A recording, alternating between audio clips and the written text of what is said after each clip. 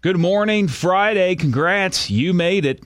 First day of summer as well, June 21st of 2019. I'm Tom Young. In case you missed it, here's what we had this morning on Eagle News. A 14-year-old boy is recovering after being rescued from a fall into Palo Duro Canyon at Hidden Falls Ranch. The Randall County Fire Department was called in to aid on a technical rescue from the Claude Fire Department around 8:45 p.m. Wednesday, joined by agencies from Happy, Lifestar, Texas Parks and Wildlife, and others. Members dropped over 100 feet to reach the teen. Hidden Falls Ranch released a statement saying the incident occurred during a hike where the teen slipped on a trail, slid about 15 feet before falling 20 to 25 feet over an edge. According to that statement, the teen suffered a minor ankle fracture and is now at home resting with his parents. The Amarillo Fire Department was called to a blaze at a trailer park on the corner of Amarillo Boulevard and Mirror Street Thursday evening. Officials say one trailer home is a total loss. Investigators continue to look into the cause of the fire. Also, the Claude Fire Department was called to a structure fire at the Red Roof Grill on US 287 and Park. Firefighters cut a hole in the metal roof in an effort to find the source. The blaze was called under control by 4 p.m.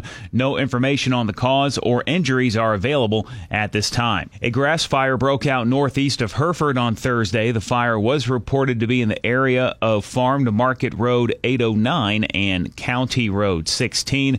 Cause of the fire is unknown.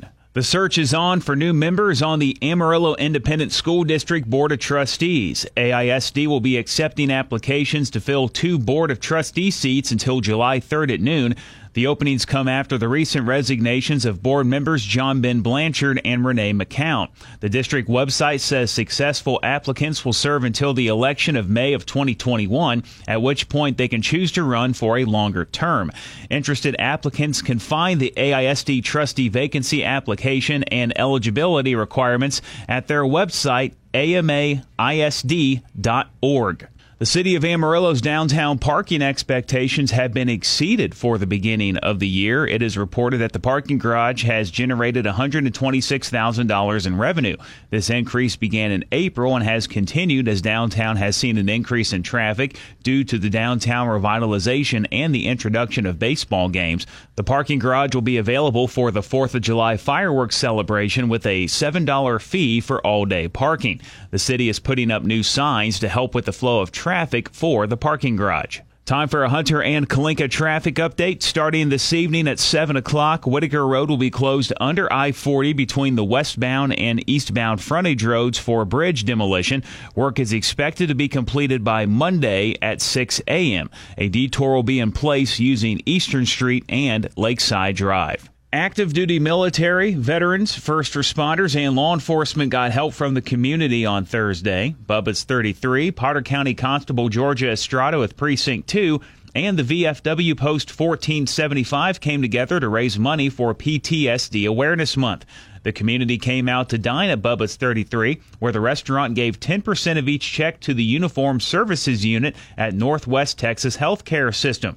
The unit helps active duty law enforcement, first responders, military, and veterans address any mental health issues that may arise. Constable Georgia Estrada. We're super excited because I believe that when we come together as an united force and a group, that we can make a difference. We can actually make a difference for those who are in need of treatment, and also bring resources to the front page or to the table and say, hey, there is resources here in Amarillo to help you. You're not alone. If you know of a first responder or a veteran who could use these services, you can contact the Pavilion at 806-354-1810.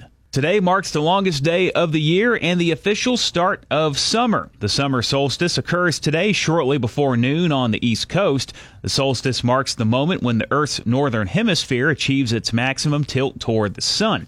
The further north you live, the more daylight you'll get. Much of the southern U.S. will get around 14 hours of daylight, while the northern states could get up to an hour and a half more. Unless you're Alaska, it's even more than that. The solstice is celebrated in a variety of ways. There's always a big event at Stonehenge in England, and in Times Square in New York City, thousands of people will gather to take part in free yoga classes for some reason. I'm Tom Young. That's your In Case You Missed It Eagle News Update. I'll be back with you again on Monday morning.